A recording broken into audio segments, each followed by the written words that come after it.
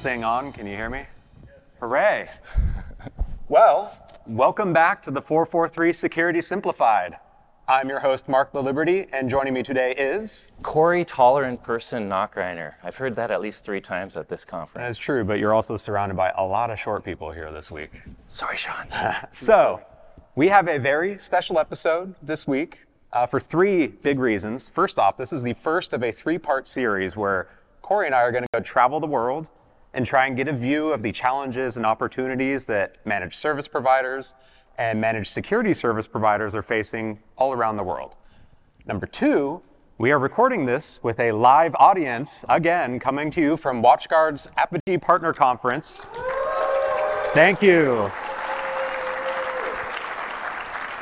Yet again, it's not just me hiding out in my office alone all day. It's kind of nice. Usually how it is, you and me hiding out alone in our office. Exactly. And then number 3, of course, is because we are joined by 2 experts in their fields for managed service providers and MSPs. We've got Neil Holm, founder and CEO of Business Impact Technology, and then Kevin Willett, partner and CEO of the recently crowned WatchGuard Partner of the Year for North America, Verus Corporation. Neil, Kevin, thank you. You're welcome. Thank you. So we'll go ahead. We've got a few questions to ask to Neil and Kevin. Before we hop in, though, maybe a quick intro for yourselves, and then I think Corey will have a question to dig a bit deeper as well.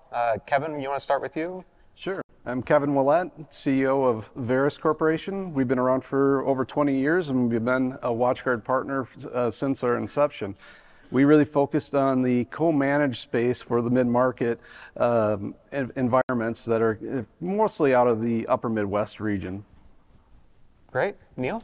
Neil Holm, founder and CEO of Impact Business Technology. You were so close.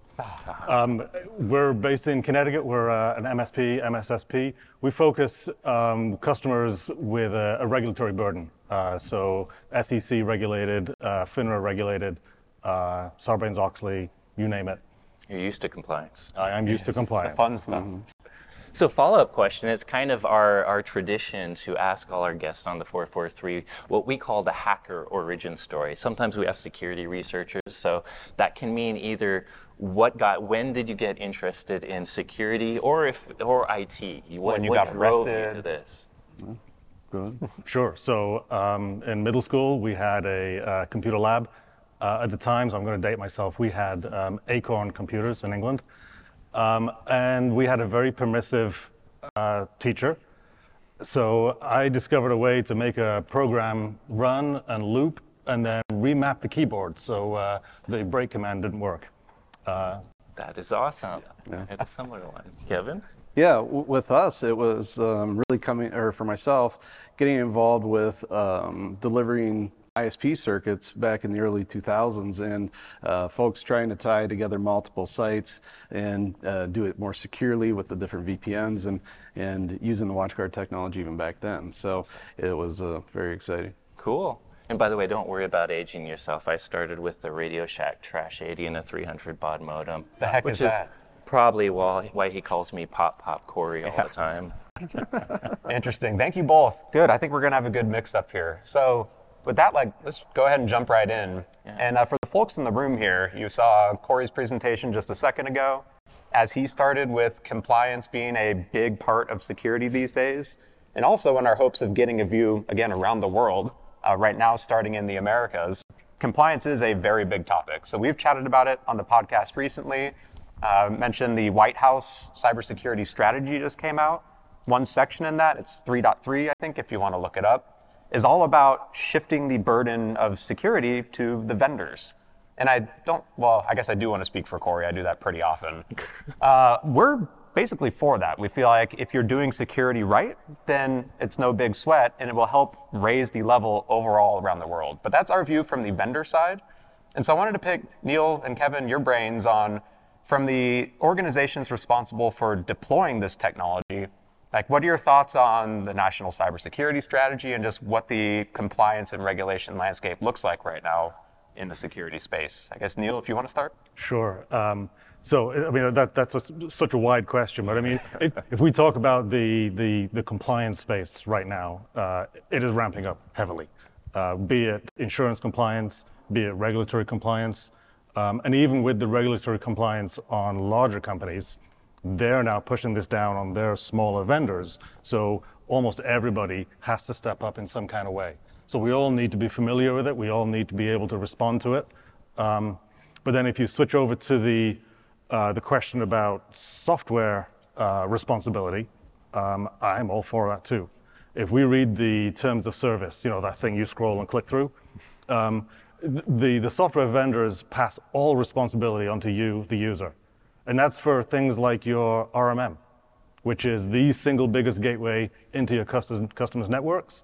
The RMM vendor absolves themselves of all responsibility. That is frightening. Good thing that they've never had an issue with any. Oh, of that no. Who's heard before. it say it? Yeah. Once or twice. But I agree. It's interesting to see how that's going to come down through the manufacturers. It's a little bit concerning when we get into the partner space as to where the liability is going to be at the manufacturer space versus the actual MSP, MSSP, and other partner community. So it'll be interesting to see how that works, because a lot of that kind of contradicts a lot of the cybersecurity insurance pieces as well. Yeah. If you're a managed service, your customer wants you to take liability, and obviously that can be dangerous for you. But I do think the product, they do say products and services, so it could be more than products and software. But I do think they're really focused on the vulnerabilities. So many companies out there that, every company has vulnerabilities, Microsoft, Apple, whoever, but you can tell the ones that handle it right versus the ones that were just negligent. So we do think it's actually smart to, if companies aren't doing the right thing, light a little fire to get that. Because it makes sense. Like if you're the purchaser of a technology, like it's tough for you to know how to perfectly secure every single device. Hopefully you know decently well, but like all the holes that could potentially be in it, it's your problem and your customer's problem, not necessarily the manufacturer's problem. So I like this kind of focus on it. From our perspective, like game on, like we're ready to go. Yeah, we've already got it. Good job with that. Exactly. Already have a mature program, so we're going to be in a much better spot than others that, maybe they were just trying to get something out the door as quickly as possible, and security was much of an afterthought. I think cars are a great analogy, right? Because imagine if cars, we're liable if we crash the car, but imagine if you bought a car and you had to go buy a seatbelt, and you had to go, make sure that crashing into a wall wouldn't crumple the car. I do think companies have to at least build the amount of car protection that are just default with the car nowadays when we buy it into their products as well. Yeah. Do you think that there's any, Neil or Kevin, any places that we're going to see more regulation in the short term? Like I'm thinking IoT or smart cars maybe? Definitely. You look at the smart cars, you look at the IoT, you get into spaces that are uncontrolled and wide open. We saw that with everybody shifting to remote workforce, and a lot of folks just going, we're not ready, open up the holes in the firewall and then let the attackers in. That sounds like a great strategy, yeah. Mm-hmm. Neil? Well, the other part of the problem is with IoT, it's being deployed everywhere. Homes, businesses, labs, and the pervasive nature of this is incredibly scary. And a lot of these things are built on a very, very basic model. The vendor, security is an afterthought. They don't know or care where this is being deployed. Yeah. And there's OT that you find in business spaces, but I think to your point, if it's everywhere, you don't realize that your users have wearables that are all IoT, and they're bringing them when they come to the office or whatever. For all you know, they can connect them to your network. So it's a big problem. Do you guys have any thoughts, or do you hear from your customers on privacy? A lot of purists want to separate privacy and security. They're two different things, but I think they're interrelated as far as social engineering. And privacy seems to be a big concern around the world. Are they concerned with how you guys manage or handle their data when you're a trusted partner? Definitely. And they're getting more and more aware of that every day. Yeah. I think one of the biggest problems is most customers don't know where their data is. Yeah. So sure, they're bothered in concept by privacy, but they don't know how to figure it out, how to find it.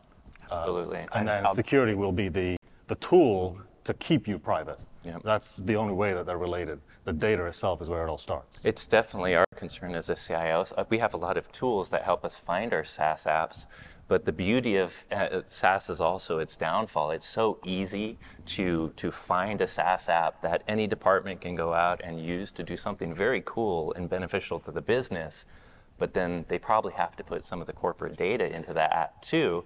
And often IT and the CISO office don't know of that unless they have a very good third-party risk management program that has processes that catch when people purchase new apps. So that kind of concept of shadow IT, of not even knowing where your data is definitely huge. I think I've got a good idea for like a government-sponsored program that might be able to help with that. The NSA should offer a service of here's where all your data is. Absolutely. Because they already know. Yeah, there you go. There we go, problem solved. Hey, FBI, can you send me that text message I sent to my wife yesterday? Exactly. Accidentally deleted it. I'm sure you have a copy. Thank you. So let's move on to a different subject. Talking about the 3CX supply chain attack, a great example of where vendor security, is a big deal. We have to understand what our vendors are doing with our data and products. So, what do you think about vendor security? How do you go about validating and making sure that the vendors you work with, or is it a concept that you're having now? And maybe a follow-up, are your customers starting to ask you about your security before they do business with you? And I'll start with Kevin. Yeah, they definitely are. We're going a lot more in depth with those different questions. Validating, it's good to have a trusted partner like WatchGuard to be able to know that the validation process was taken care of. We really leverage a few different organizations, and we trust that they're going through the process. So a lot more detail in there for sure. Do you have any follow-up thoughts, Neil, on that? Yeah, so our customers are starting to ask us about those kind of compliance features. So we opted to go with a SOC 2 certification. Oh, fantastic. So you got one. SOC 2 Type 1. So we got to step it up a little bit. But what that's done is it's actually enabled us to open more doors. So now we can lead in with the fact that we are differentiated by having a SOC 2. Or an ISO 27001, which is probably where we're going to have to end up. And it just makes those conversations a lot easier. Yeah, and I think it's a competitive opportunity. I mean, we talk about this compliance sometimes feels like a burden when you're first starting it. But if you're someone that can get to a mature program very quickly, now you have a selling point, a competitive selling point you can use against others. Talking about that, something WatchGuard does as well. As you all know, we're ISO 27001 certified for all our WatchGuard cloud stuff. And it's something we take seriously and audit all the time. And we show on our WatchGuard Trust Center, if you want to learn more about WatchGuard security, SOC 2 Type 1, SOC 2 Type 2, ISO 27001. Is there one that's better than the other, one your customers are asking for, or as long as you have one, you're okay? Any thoughts on that? They're not necessarily asking, a lot of them aren't asking us specifically. When they do, it's definitely good to work with the partners that in facilities and manufacturers that have that. And hopefully that by the vendor, if you work with WatchGuard, hopefully you can show them, if they do ask you about certification, you can kind of piggyback on the ISO that we have as well. Do you have any thoughts on that, Neil? Yeah, so as our customers being asked by their larger Fortune 500 customers to prove compliance, we're piggybacking or proxying our certification through to say, we fully manage their IT department or their IT environment, therefore you can accept our certification. It doesn't always work, but it does make things a little bit easier. When it does, it must be a huge value for customers because the auditing, it would be expensive for them to do it on their own and time consuming. So a great value to your customers. I'd also ask you, how are you starting to look at vendors like us when you do pick new partners, maybe not always vendors, but business partners? What kind of validation are you guys doing? Very similar, going through and asking those questions. Years ago, maybe we didn't, right? And so that's getting a lot more important as we go through things and we look at how are they actually architecting their platforms. Are they secure? Are they following their processes? Cool. And speaking of the questions and the different ways of vendor validation, one pet peeve I have, and this is Pop Corey getting on his soapbox. This is a pet peeve you have ranted about, I know, I think can't at least help a dozen it. times. I'm the one, me and Maria are the ones that have to answer answer all these questionnaires. So, Yeah. do you, with SOC Type 1, you've probably done vendor validation before. Do you think there's a good way, as more and more companies that are less mature in third-party risk management start doing it? Is there a better way to do it? Or are there burdensome ways that happen? I think so. Well, there are certainly burdensome ways some happen. There's bad ways to do this, which is just give everybody a full SIG questionnaire, which is thousands of questions. Yes. I know you've filled these out. Yes, 1,024 for one customer. With no concept of appropriateness. My worry is when they sell an Excel spreadsheet with 1,024 questions, and it's usually not their CISO sending it to some business person. Are they even going to look at the answers? Are they grading it? And if they are, how are they going to act on it? Yeah. And hopefully they have some actual, like there are third-party risk management systems out there that will kind of help automate questionnaires, but more importantly allow you to do checks for SOC certification or ISO, and it will totally change what questions you ask that customer. Yes, or that. So there are certainly some good ways to do it. Yeah. And if you do a little bit of recon up front, you can learn a little bit about the customer, learn about their risk profile, and then tailor your TPRM to be a little more suitable. Having said that, you should ask every question that you do want to know that's not covered, so feel free to ask what you want. I will ask one thing, is there a red flag, like as you're looking at vendors, is there a red flag that you wouldn't work with a partner, a vendor, that was the result of a security questionnaire? I would say a breach would be a red flag. And once you dig into the breach, find out how it happened, it tells you a lot about their inner workings, like 3CX. Yeah, for sure. But they also showed up on the initial recon. Yeah. They had a very poor score on the basic security checks. So it does sound like the risk scoring, like the security metrics, risk recon, is something you look at as part of the vendor It's the first step. validation. Yeah, Gotcha. and that guides us as to how deep we'll go into the follow-up. Fantastic. Kevin, do you think so piling up on what Neil just said, when it comes to a breach, is it more like, what are your thoughts on whether it's the response to the breach or like how it happened, or what's some like key pieces you would take out of that if you're doing an analysis? Definitely. So when there is a breach, we look at how is that communicated to the community. How is that communicated to the customers? What's being taken? What actions are being taken? And we take a look at how they're doing that, and we focus a lot on that, because whether or not they did get breached or they will be breached, a lot of it is what you do with it once it happens too. I kind of agree with that. Yep. Although I do see like the vulnerabilities versus remember a breach is slightly different than just a vulnerability in a product. Yes. But either way, there's good companies that have had breaches. As a CISO, I know there's no perfect protection, so I would probably think about how long ago it happened. But what you said is drill into the details. When you learn how they handled the breach, you can tell if they were negligent and that's why it happened, or if they actually, it was just sophisticated and they did the right thing. So moving on to the next topic though, this one, cyber insurance, has become very big in our space. Like I remember it's over the last 3 years, I've been doing a lot of like going out to smaller partner events or smaller conferences. It used to be the speaking slots, like whatever one was talking about cyber insurance, there was like 3 people in there to go watch it. And then this last year when I went out to go, it was like 3 people outside of it, and everyone else was in those talk tracks to learn about, how they can set themselves up for better chances of being covered, what they can do to align with the new strong requirements coming down from cyber insurance. Like the landscape for cyber insurance is just completely blown up in the past few years.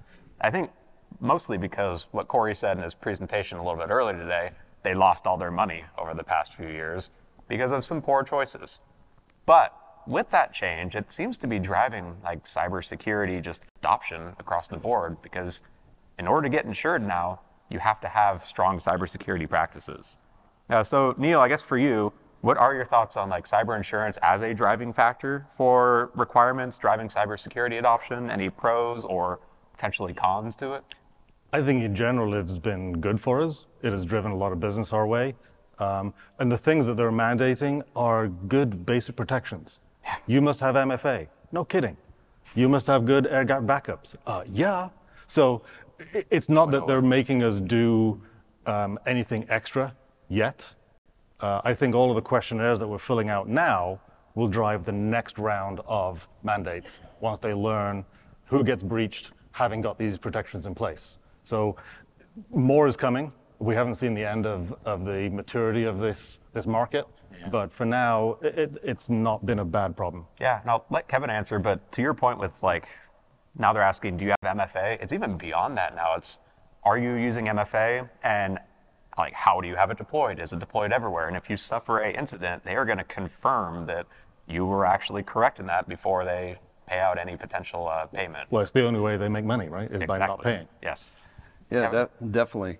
We follow on Neil. It's driven a lot of business. A lot of people will come and say, we want MFA, or we want cyber insurance, right? And we go through, and depending on that customer, whether they've been a customer a long time or if they're a prospect, and you start looking at things and you know that there's holes, it's, hey, why don't we need to get to here before you pay this insurance policy, because if you don't do that, or if you don't fill it out right, the chances of getting actual payment on that are pretty slim. Yeah, and when it comes to insurance for like premiums, as an example, piggybacking on the car analogy, like if I drive just a beat box car worth $2,000 or something, my premiums are going to be quite a bit lower than if I drive my red Ferrari around in like the state of Florida, as an example. And in the cybersecurity space and the service provider space, like there's different risk profiles and different threat opportunities for different types of organizations too, in different verticals. Service providers are, as we're seeing, a very highly targeted organization these days because you have the keys to the kingdom to a whole bunch of potential customers. Do you think that because of that, we'll see different, not just premiums, but even requirements around cybersecurity for service providers? Like verticalized ones, a security vendor, MSSP having different higher security. Yeah, it's possible. I mean, I actually see some regulatory action coming to this industry, and that's probably going to be either driven by insurance or, insurance will piggyback on that. I think that's definitely coming. Yeah, and looking at the more current applications that are coming our way to look at, they are asking a lot more in-depth questions, whether it's security backups, how impactful is it if the business is unavailable due to an issue? Yeah. It's good. Circling back to what Kevin said, by the way, I do really I support customers buying cybersecurity insurance as part of their strategy. I want them, even as a vendor that sells the security.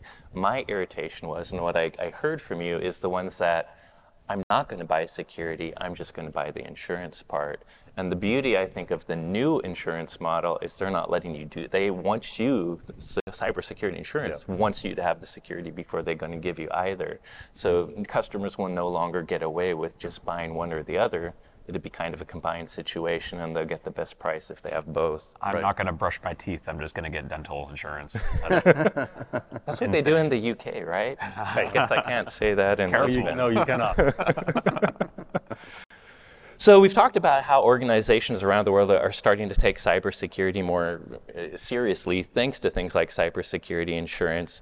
And so more and more customers are probably starting to realize that they need stronger cybersecurity. But one of the things I talked about is the cybersecurity skills gap. So I guess my question is, do you see that as an opportunity or a challenge?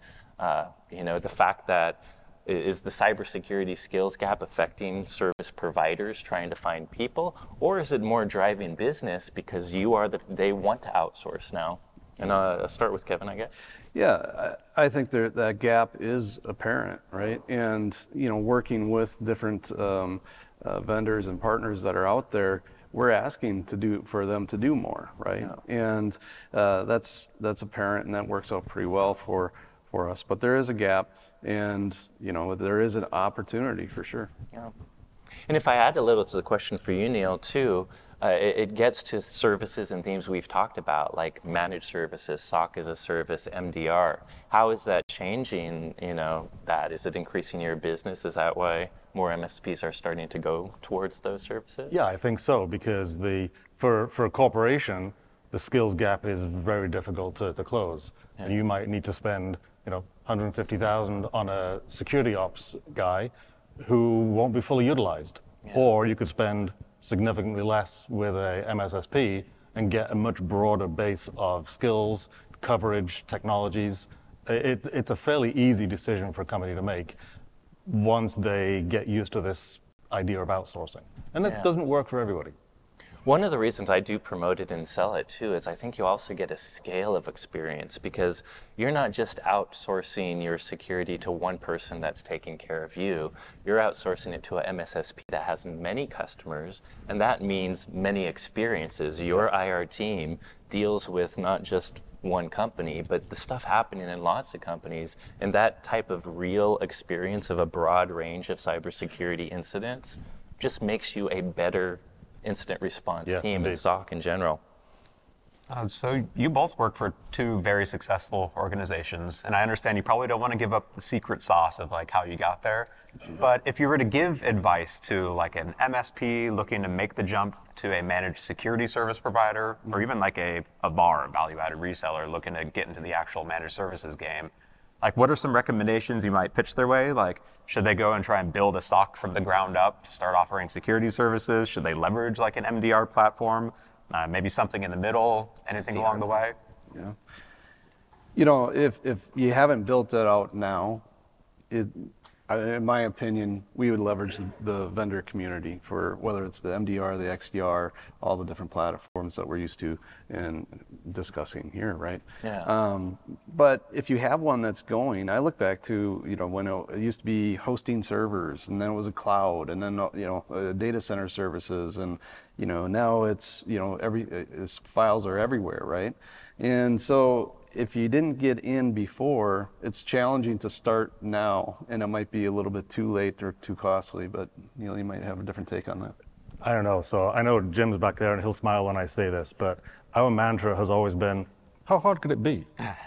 And I tell a story when I bring in new employees. I tell them about John Wayne.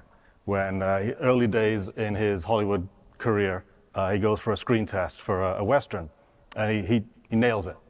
And the casting director and the movie director say, Mr. Wayne, you have the job. Oh, you know how to ride, yeah?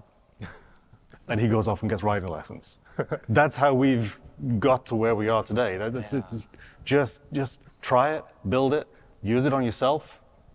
And listen to the customer. They tell you what they want next. You know how to ride, and you think, okay, I'm going to learn how to ride. Fantastic. So another question then. So those that have heard live events, heard the live event, just heard Corey's quick presentation over his view of the cyber threat landscape, some of the key trends that we're seeing, targeting small, mid-sized businesses, MSPs, MSSPs. We're trying to keep this, you know, fairly high level, but if you want to get into the weeds, that's cool too.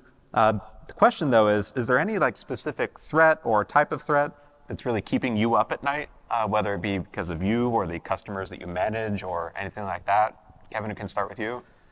You know, when we get into the IoT space and the wearables and all the different things that we don't have control over, you know, we can, you know, set up the best network. You've got people coming in and going places and being remote. So keeping on top of that, you know, is really going to be a continued challenge, and making sure people are protected. I'm with you on that. Like IoT is one that, so I turned on like the network discovery feature on my Firebox I've got at home the other day for the first time in forever. And holy cow, there is more stuff on my networks now than there was probably 3 years ago when I last took a look.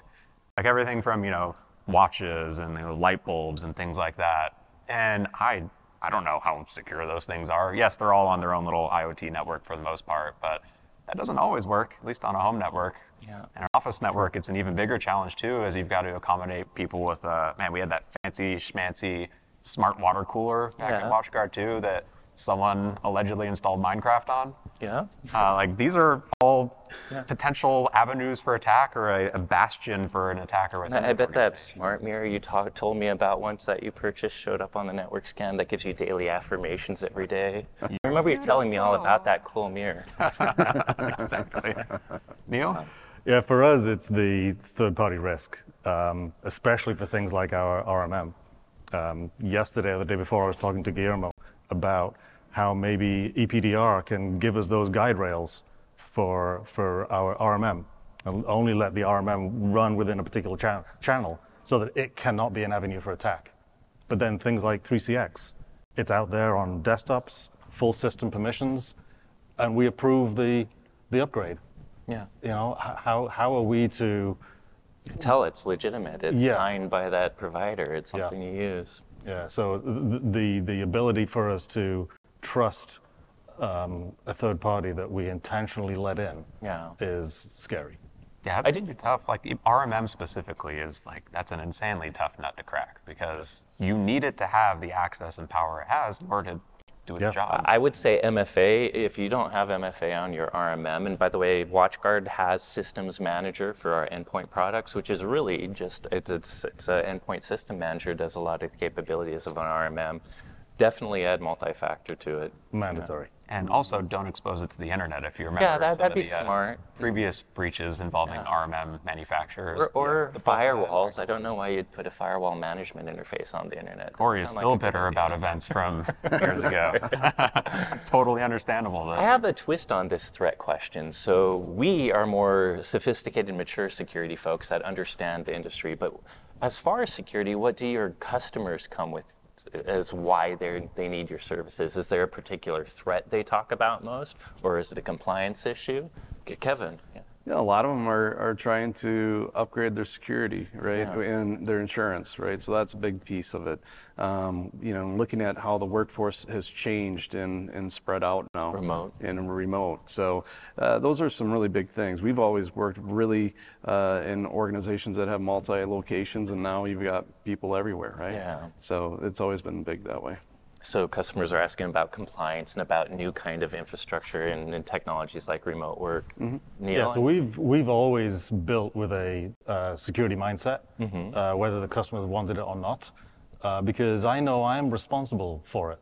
Yeah. We have very long-term contracts with our customers. My very first customer is still my customer today. Oh, wow. And so we've always had that approach. The long-term value of that customer is much, much higher than the short-term cost of me doing the job right first time. Yeah. So we've always led with trying to do this as best we can, as secure as we can, whether they wanted it or not. That makes sense. I mean, even if you're more MSP focused and you're delivering lots of IT services, one thing that could make people upset about your IT services is a security incident. So by building security just as part of your normal IT services, it helps them trust you throughout their lifetime.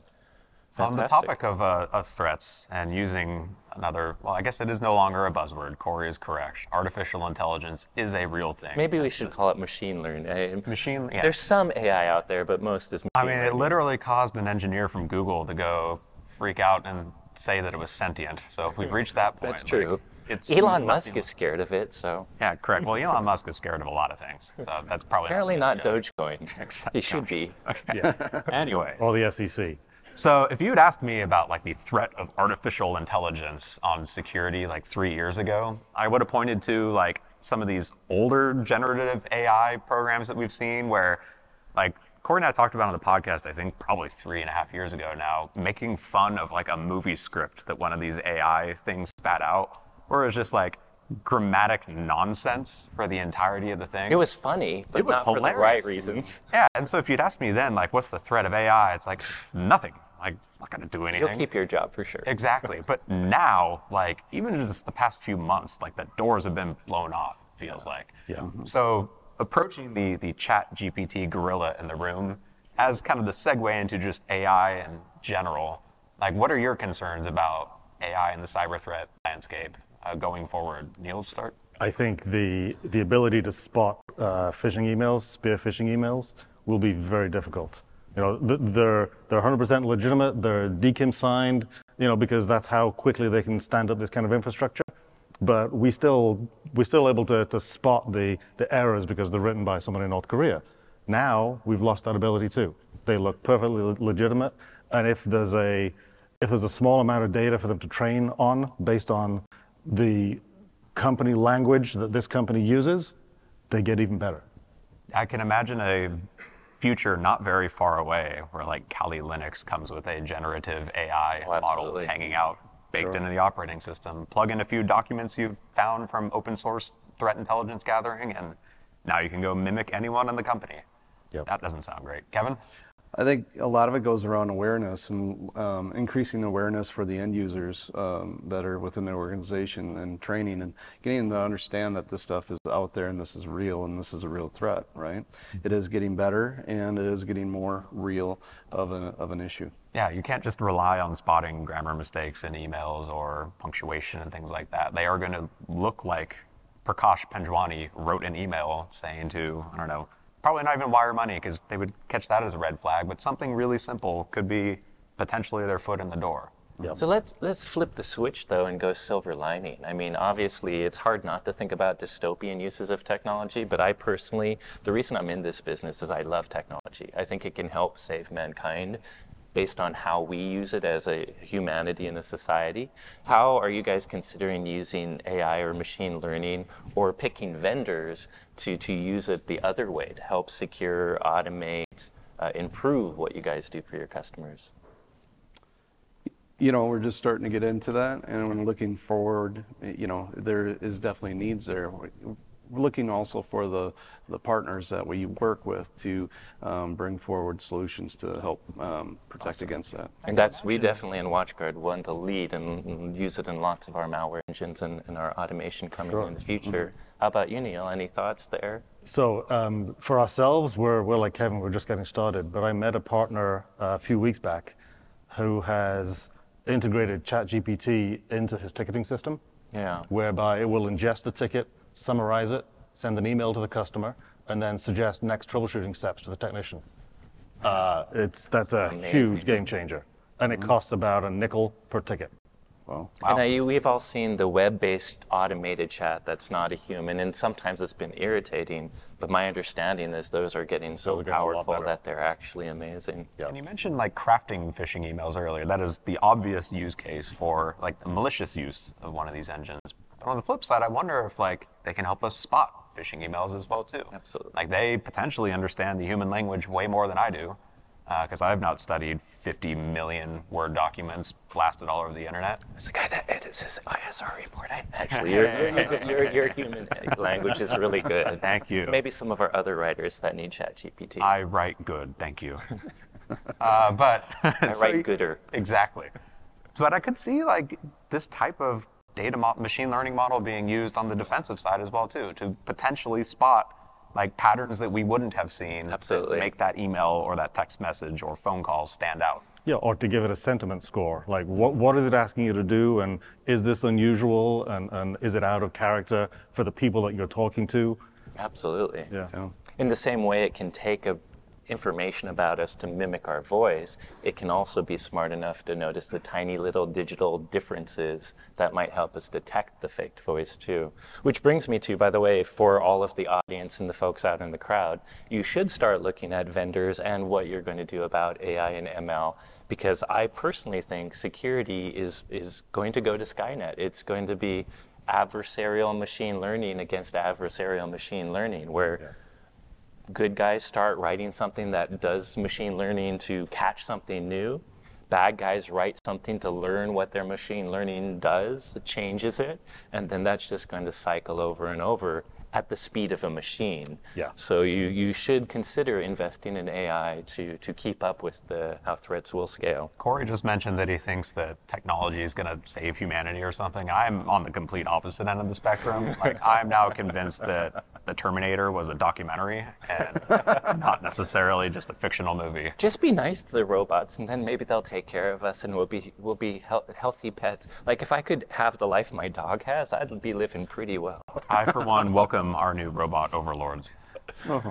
So to transition, I'm curious, there's a couple terms that we talked a lot about here. What are your hot takes on things like, let's start with zero trust. Zero trust is such a loaded term because sometimes vendors talk about it in point products, but it really is a wide paradigm that you can apply to network, to end user, to data access, to applications. How are you guys doing on your zero trust? And this time I'll skip to Neil and go to Kevin. Any thoughts on Yeah, zero so trust? you and I spoke about this yesterday. How do you define zero trust?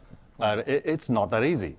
A lot of vendors will jump on this and say, hey, we have a zero trust product. No, you don't. Yeah. You fill a gap within zero trust, One but portion of it. nobody is doing the whole spectrum of zero trust.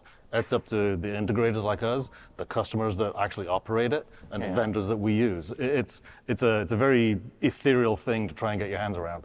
Absolutely. I do think there's standouts. I don't know if you guys agree. Have you heard about things like Zero Trust Network Access? Are your customers starting to talk about that kind of stuff, Kevin? Or?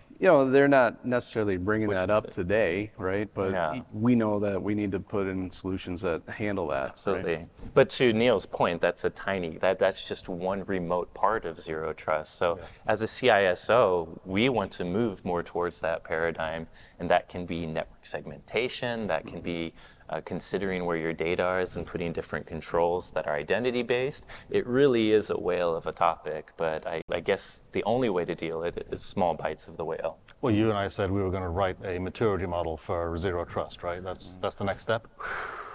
I hope you are good for writing a 100-page NIST document, because I think that's where it's going to end up, yeah.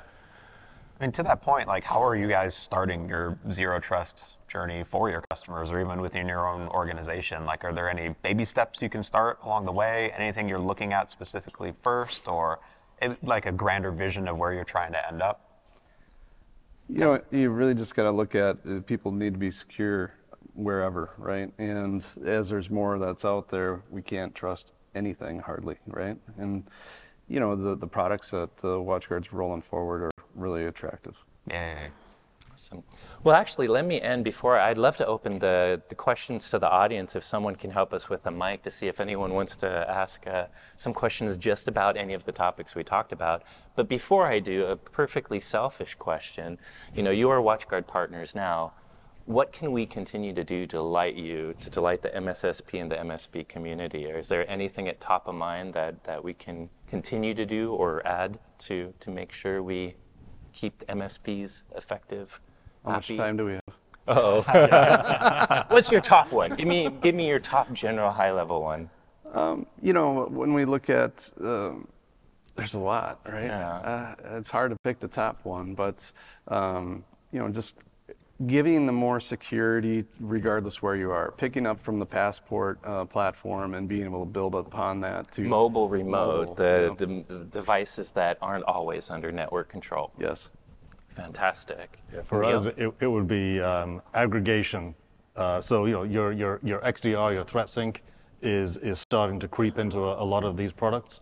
We need to step outside of that and go to the big cloud platforms too, because the data that they create should be correlated with the data that we have. So that's lovely. By the way, we've talked a lot about XDR, which is us bringing our platform together to help SOCs manage security in a more costly manner by having a lot of our capabilities. But essentially what it sounds like you're saying is open SOC integrations. Yes. You and your customers work with many technologies. So the faster, obviously, I'm sure you want us to make your life easier with our platform of services, but making sure that we extend it to all the types of data that can also add to that threat intelligence. Absolutely. From other things your customers use. Yep. Fantastic. Definitely. So I think we've got time for a few questions from the audience. If anyone has a hot topic that you want to pick anyone up here's brain on, want to throw a hardball, softball, any kind of ball? I don't see any hands. I also can't see anything. I see one hand up here. Oh, there's one way at the front. Make Michelle run for it. Thank you so much. Thank you. It's been a good discussion from the panel so far. A lot of it's centered around ChatGPT, generative AI, and I kind of wanted to tie that back into something Corey talked about in his presentation with the privacy concerns, because one of the risks I've seen is when you use it for good, for instance, like people don't consider where that data goes and whether they may be, providing someone with proprietary data in a system that they don't have any control over, and I wanted to see what your comments were on that. I have thoughts on that, but let's ask the guests first. Do you have thoughts on the data we give many companies out there? Some that they might need to provide good services to us, but some that can be misused? Well, you guys definitely go a lot deeper into that, but it is definitely a big issue. People are thinking less and less of where their data actually lives and resides and what the ramifications of using a free app. It's not free. Yeah. No. Yeah, so the only way a large language model like that gets better is by learning from what you give it. Big data. That's what AI is based on. So back to the MSP I mentioned earlier that's feeding his tickets in there. Yeah. That's incredibly scary. because we put stuff in tickets that Yeah. we don't want other people to know. Is it going to learn from that, and is some of that data going to leak out somewhere? That's not Absolutely. been very clearly defined yet. That is I think, a massive risk that some organizations don't think about. That like the data you plug into this, it could potentially be used or spat out in a response elsewhere. And I think even in like personal use as well too. Like we see, I just listened to an interview with a Google CEO where one of the topics was like, what are the guardrails you have around this? Because the reality is, the overwhelming majority of my life is in Google at this point. They've got my emails. We've lost all our PII. I mean, the basic PII is already out there. It's out there. Yes. Yeah. I will say, like, my personal anecdote, and this is where Mark might have me, I try to be optimistic that technology will save the world, but I'm sharing a little bit about me that I may not totally believe that. DNA testing. Like, I'm a nerd like everyone else. I would love to send my DNA somewhere and see all about my history. I will not do that. And that's a weird balance between will technology save the world? Because to your point, think of if doctors have all of our DNA, all of our genetic code, they really could do amazing things for humanity. We could have medicines that were literally genetically made for us. They can learn about disease. The value of that big data is huge, but the risk of that big data is also huge. And the deciding factor there, it's not the technology, it's not the data, it's the stewards, it's the people that use it, it's society, it's us. Are we going to decide to use it for good and profit off of delivering good services to people, or are we going to try to do more? I will give you the bad case that I hate is ISPs. I pay an ISP to give me internet service. I give them good money to give me internet service. I don't mind giving them whatever data they need to do that. But then they go sell my telephone data and my ping data and my browsing history to everybody. Wait, they do? And that wasn't part, yes, it was part of the deal, because I didn't read that EULA in terms of service that basically said that every picture I put on Facebook is their marketing now. But it's not the deal we really thought we signed up for. And we were talking about how big zero trust is. Carla loves to point out that data minimization is a zero trust concept. As businesses, data is valuable to me as a business because I can provide you with services if you share certain data. But why should I gather data I'm not going to use? A lot of businesses do that because they're thinking there might be a way I can monetize that in the future, which I don't think is a good way to think, rather than thinking about the inherent risk. Now they have data that they don't even need. If they get breached, that's even more liability from the customers. So it's an excellent question. I think there's plenty of great uses for big data, but we as a society need to come together and say there has to be controls, and we have to make sure they're using it for good. And for instance, I don't trust the DNA testing companies yet, which is why I have never had a DNA test just to learn, where I'm from. Yeah, the other part of data minimization is if you get served with an e-discovery request, it is extraordinarily expensive to produce 20 years worth of email history. Absolutely. And so, yes, there is some value to keep it. I can look up how much I sold a firewall to a customer 15 years ago, minimal value. The cost, though, of producing that and having it reviewed by an attorney and then handed over to the third party, that's really expensive. And that's not to say you shouldn't collect it, because there is a lot of value you can add. I do think, like, for instance, marketing leads, understanding about the customer helps us better serve. Some data models I do love is like Netflix's algorithm. It probably costs me too much money for Amazon too, but when they do tell you products that you might like, often they're right. So it's you have to have this balance of how am I using this data? Is it really a value for me and my customer going forward? And I think if we do that, we'll solve it. I personally still believe most of humanity is good. It's just some bad actors, but we'll see. I'm not convinced. Great question. Any other questions out there?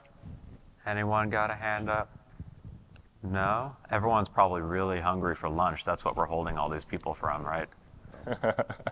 Okay. Well, I think with that, thank you, Kevin and Neil, both for hopping up here. We appreciate the insight that you gave Really us. do. No problem. Thank you. You're welcome. And thank you for helping protect all the customers out there that use your services and our products as well. Yeah. You bet. Thank you so much. And thank you, everyone else. Oh. Oh.